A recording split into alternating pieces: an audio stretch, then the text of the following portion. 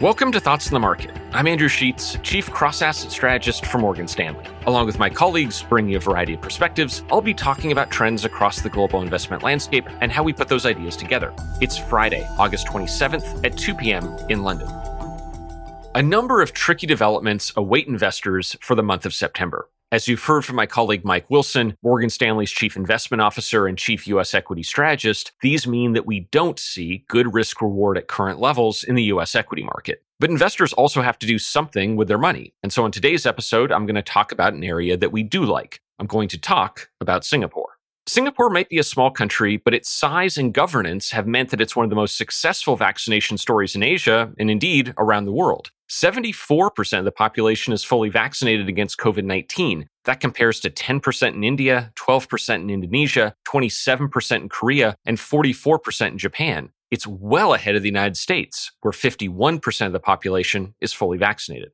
Singapore is also well placed with regards to risk from policy and regulation. These risks have been rising in China recently, while the U.S. will see September dominated by debates around infrastructure policy, tax policy, and coming shifts in Federal Reserve policy. Policy shifts in Singapore, in contrast, have generally been positive, with the Monetary Authority of Singapore allowing banks to raise dividends after they passed a recent round of stress tests. And we think the perceived stability of the country could mean that it benefits from inbound investment.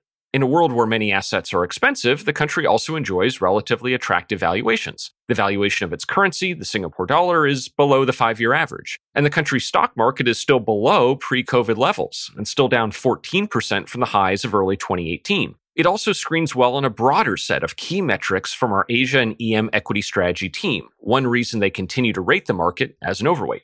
Like any investment, it's not without risks. The country's currency is seen as a safer, more defensive asset and could underperform more cyclical countries if optimism shoots higher. Its stock market, meanwhile, is heavily dominated by banks, which make up over 40% of the index. While we think this is an attractive sector to be exposed to, the concentration is a risk. Markets face a number of questions heading into September. We think Singapore offers an attractive place for investors to look for opportunities, given reasonable valuations, good links to global trade, high rates of vaccination, and less policy uncertainty. Thanks for listening. Subscribe to Thoughts on the Market on Apple Podcasts, wherever you listen, and leave us a review. We'd love to hear from you. The preceding content is informational only and based on information available when created. It is not an offer or a solicitation, nor is it tax or legal advice. It does not consider your financial circumstances and objectives and may not be suitable for you.